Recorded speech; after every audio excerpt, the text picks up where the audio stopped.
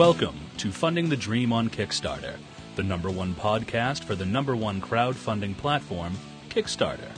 Now, here's your host, Richard Bliss. Welcome to the show. I'm Richard Bliss, and this is episode 202. Let's go straight to my guest. I've brought back a guest that we had just an episode or two ago where we had so much information to cover that I just needed him to come back because there's really some specific information that I think he can share with you that'll make your Kickstarter project a lot better. And I'm welcoming back to the show Tyler James. Tyler, welcome back to the show. Thanks, Richard. Tyler, you are the creator, founder of Comix Tribe. That's COMIX Tribe.com.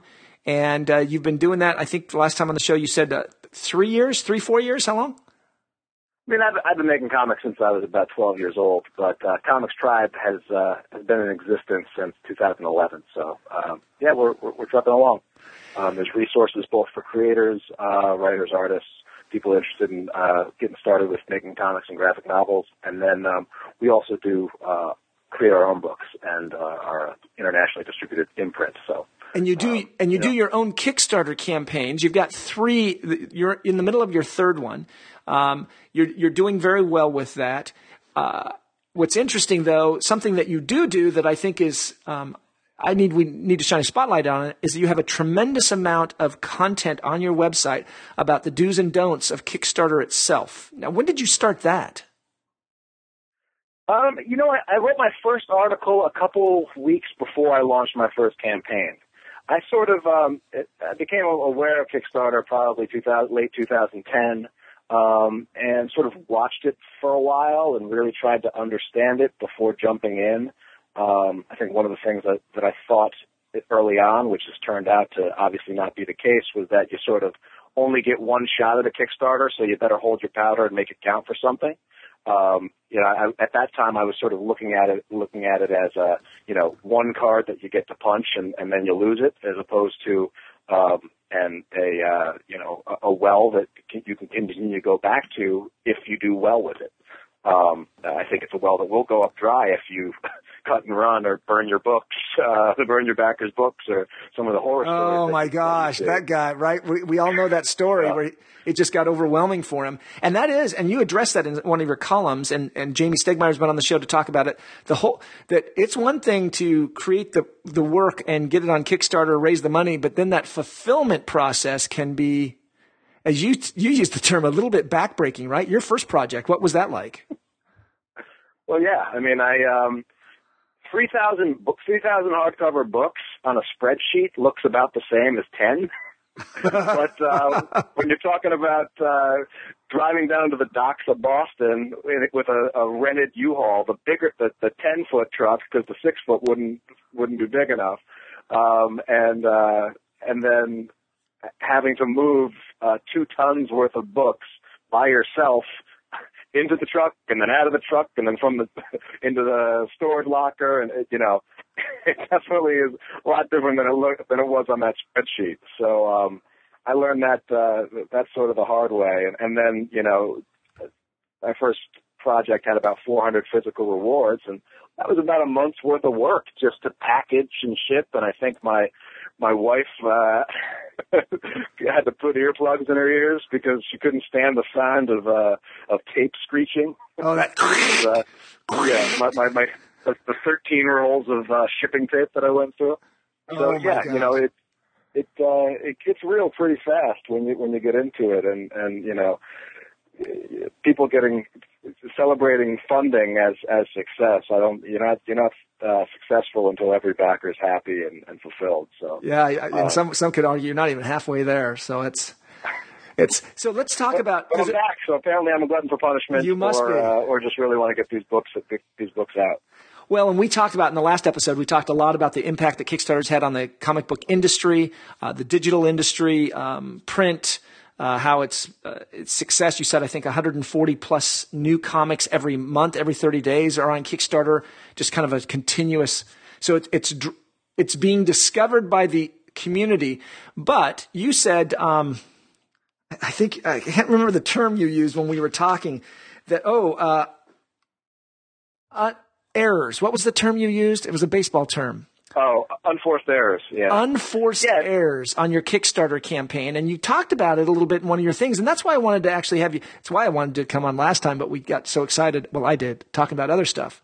I wanted you to talk about these unforced errors that you encounter when you're doing a Kickstarter campaign, specifically in your case, because you're a professional around the art and imagery. That's what I wanted to talk about. Right. Yeah, no, and I think it's a cool topic to get into, and something that I think gets glossed over a little bit in the hubbub of all the other things to think about with Kickstarter. And so, you know, one of my tips is start your project very early. If it's your first one, you know, start that project 2-3 months before you're even thinking about launching. What does that mean? Because, what does that mean? Start your project. Just go. I mean, going on Kickstarter and clicking the, you know, create a project button and just start designing it. Not launching it, but just start playing with the Kickstarter platform, getting your content in there. You know, taking time to mess with it. So like, I'm really happy with my latest project, the Red 10. Like, what I was really trying to do with this campaign was to take a little bit of extra time and design a really nice visual-looking Kickstarter page that would be something that people would scroll all the way to the bottom of and really check out. And I think one of the things that starts with is having a good project image. And as I looked through Kickstarter and looked at a bunch of different project images for different projects, I saw a lot of sort of those unforced errors of things that people or mistakes that folks were making. So, you know, one of the things I'd be happy to do is just talk about it. Yeah, let's talk about it. And let's hang on. I'm on your Kickstarter page looking at all that cool artwork, and it's some cool stuff. But let's go. Let's take a look at your article. Because your article says, right, look good while you Kickstarter, 7 design tips for your project image. And it came out, you released this just mid-April, and it's a great article. So let's talk about it a little bit. Let's just go through it. Yeah, so, I mean, the first thing that I'll just say is that, you know, Kickstarter is a visual social media platform. And it should be clear from going on the page. You know, what do you see? You see mostly big, of any Kickstarter, you see mostly big images. The video is the most prominent thing there. The creator profile pic is always on that above the fold.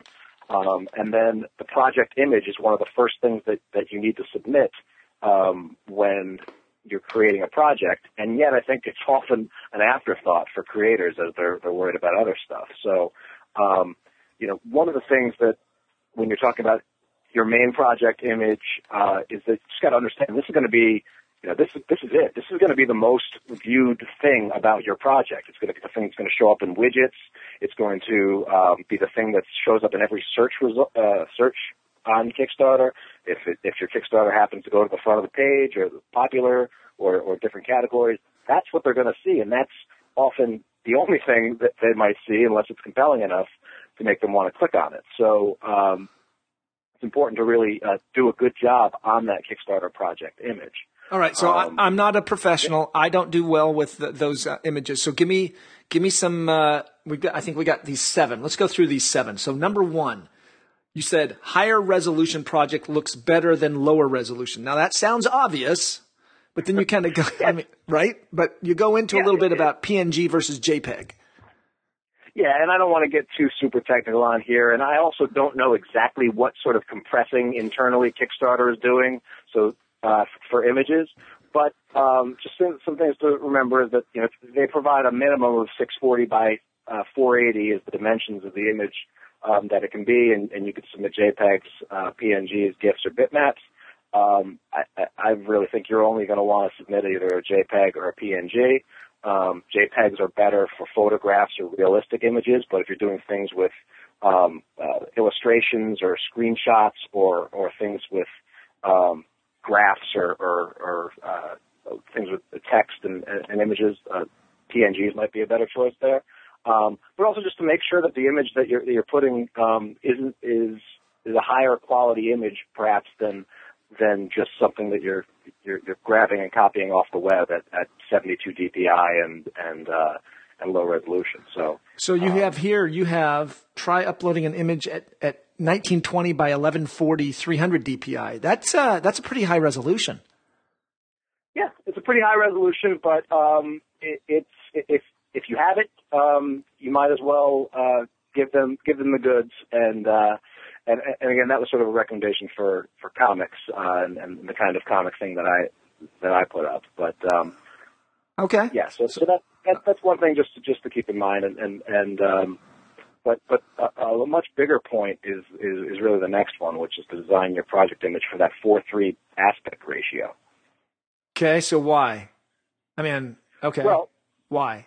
Well, so first of all, and I see this a lot in the comic space, where people make or put bad project images because they're basically being lazy. They're taking existing art that they have that's vertical or tall, and they're just trying to find a good crop for it and slapping that on in the 4:3 image. And so, if you go on Kickstarter, you'll see people that have done that, and text will be sort of cropped out poorly, or it's just a bad angle with tangents, and it's just really it's an image that wasn't designed to be the front cover of their project. And that's really how you need to think about this image. It's not just, oh, this is good enough. This is your front cover, and so taking some time, your readers are going to judge you on your project image. So take a little time to make sure that it's in that wider than it is tall, and in that sort of aspect ratio. So that leads into the next one, because you say that, so most people would say, and I suffer from this, my logo, right? My logo is 4:3. My logo's perfect size. I have actually uploaded a fairly crappy resolution for one of my Kickstarters, but we won't go there. So, but you say logos usually make for crappy project images. What's your thought there? Yeah, so, I mean, you should love your logo. Everyone should love their logos. And I think for some things, like, for example, a podcast where the logo might be the only recognizable thing about the project, like people don't necessarily always see your face when they go and listen to your project on iTunes, but they might see the logo there. It makes a lot more sense for there. But I'm talking from like the comics or from games, especially. It's really about the marriage of words and art is fundamental to the comics art form, right?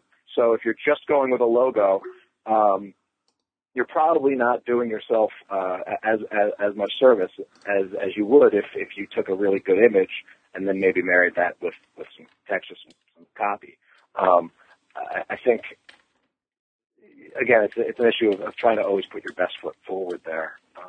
Okay. So if you have a good logo, that's great, but it's probably not. I wouldn't rely on the logo alone. All right. So I might include your picture as well, Richie, because people do know you from your Twitter handles and everything. Well, that's an interesting thing, and we're gonna. And I hate it because I'm watching the clock and I know we're going to run out of time again because there's so much stuff to cover. But that is something that I try to tell people to be consistent with. And that is, I use the same image on Facebook, Twitter, Google+, anywhere I'm uploading an image, I use the same image. And one reason is because nobody reads anything. So when Twitter's going by, I'm not looking at your name.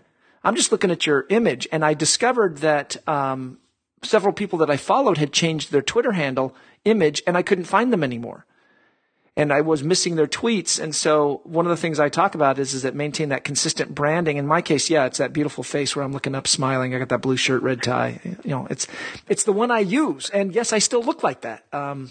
Yeah. And so, yeah, find something that's consistent that people will identify your brand with. Now, speaking of branding, you mentioned in the next one about Kickstarter branding and your image. Yeah, I see a lot of people throwing the Kickstarter logo on top of their project image. And, I think I might have done this too for an earlier project, but when you think about it, it's probably not, or it's probably a waste. Most of the people that are going to see your image are going to know that they're going to find it on Kickstarter, and being on Kickstarter, while can be a great thing for your product, it's not a selling point of your product. And you have a limited space, especially, at smaller size, to work with anyway. So, I see some examples of projects that 2/3 of their space on their project image is the Kickstarter logo.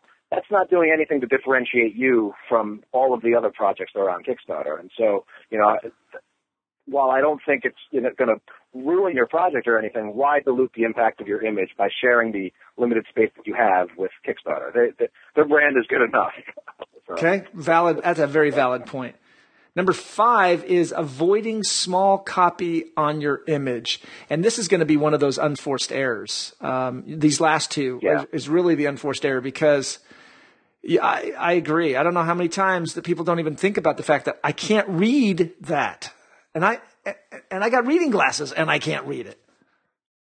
Yeah, exactly. So, you upload your image at 640 by 480. But what you really want to do is be constantly going back between it at the size that you're sort of planning to submit it at, or the minimum size to submit it at, and then the smallest size that it's going to show up on the site, which is about 1/3 of that, about 200 by 150 is what it shows up in all those search things. And in my article, I just say squinting sucks, and anytime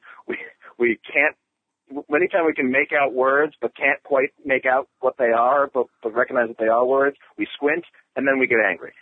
So now I know why my daughter's always asking me, Dad, why are you angry? I'm not angry. Well, you got an angry face on. Well, no, I don't have my reading glasses. I'm squinting. So, all right, let's talk. And so, go ahead. And the corollary to that is just there's only so much copy that you can put on your lead image. So, it's just the goods there. And in this last one, I guess it's not the last one, but this number 6, this is something that is just kind of you don't even think about it. And this one is avoid the center of the project image when placing your copy. You can almost say avoid the center of the project image when placing anything of importance, right? And you go on to explain that, which most people don't understand. Yeah, and this is a bit of a nitpick, but a lot of people are going to get to your project from a direct link. Either, they follow your Twitter, you put it on your Twitter face or your Facebook, and they're just going to click that link and they're going to go to your page, and immediately the first thing they're going to see is your image, and they're going to start to read it. And then if you place copy or text right in the middle of the image, it's going to be cut off by the big black play button in the center of your video. And then when you click play, unless you repeat that image, they'll never see it. And they might never know what that wonderful thing you wrote in that center of the image is. And so that's just a little bit of a design nit that if you can put your copy at the top of the image or the bottom of the image, you're probably better off for a few people that are going to get annoyed by that kind of stuff. This has been great content. At some point, and I don't want to abuse you, but I know my listeners are going to want to know, okay, how do you find somebody? We don't have enough time to go into that, but there's another project there or another article if you want to write it, and I'll just read it on air because I know that your time is very busy. But all of this stuff is great, but how do you go find a professional to bring that level of art to your project? That would be a great project. Topic we can talk about another time or you can write about. But we're out of time. Again. Goes by fast, doesn't it? Tyler, it does. It's great. This is great stuff. And congratulations on the success of your project. As we've been talking, I've just been watching it just go tick, tick, tick. You're getting a lot of fans out there backing it.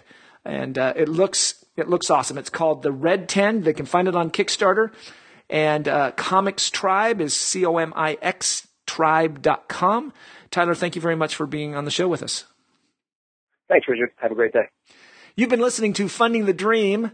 Tyler James has been my guest, comicstribe.com. Great content about how to make your images, your design tips for your project image. And go check out his blog because he talks a ton about all kinds of things, particularly from the graphic side, that what you can do with your Kickstarter campaign. I've been inspired. I always am when Tyler's on the show. Hopefully you have been too. Thanks for listening. And don't forget, got my Kickstarter campaign coming. I got to apply some of these principles that Tyler's given me here. We'll talk to you soon. Bye-bye.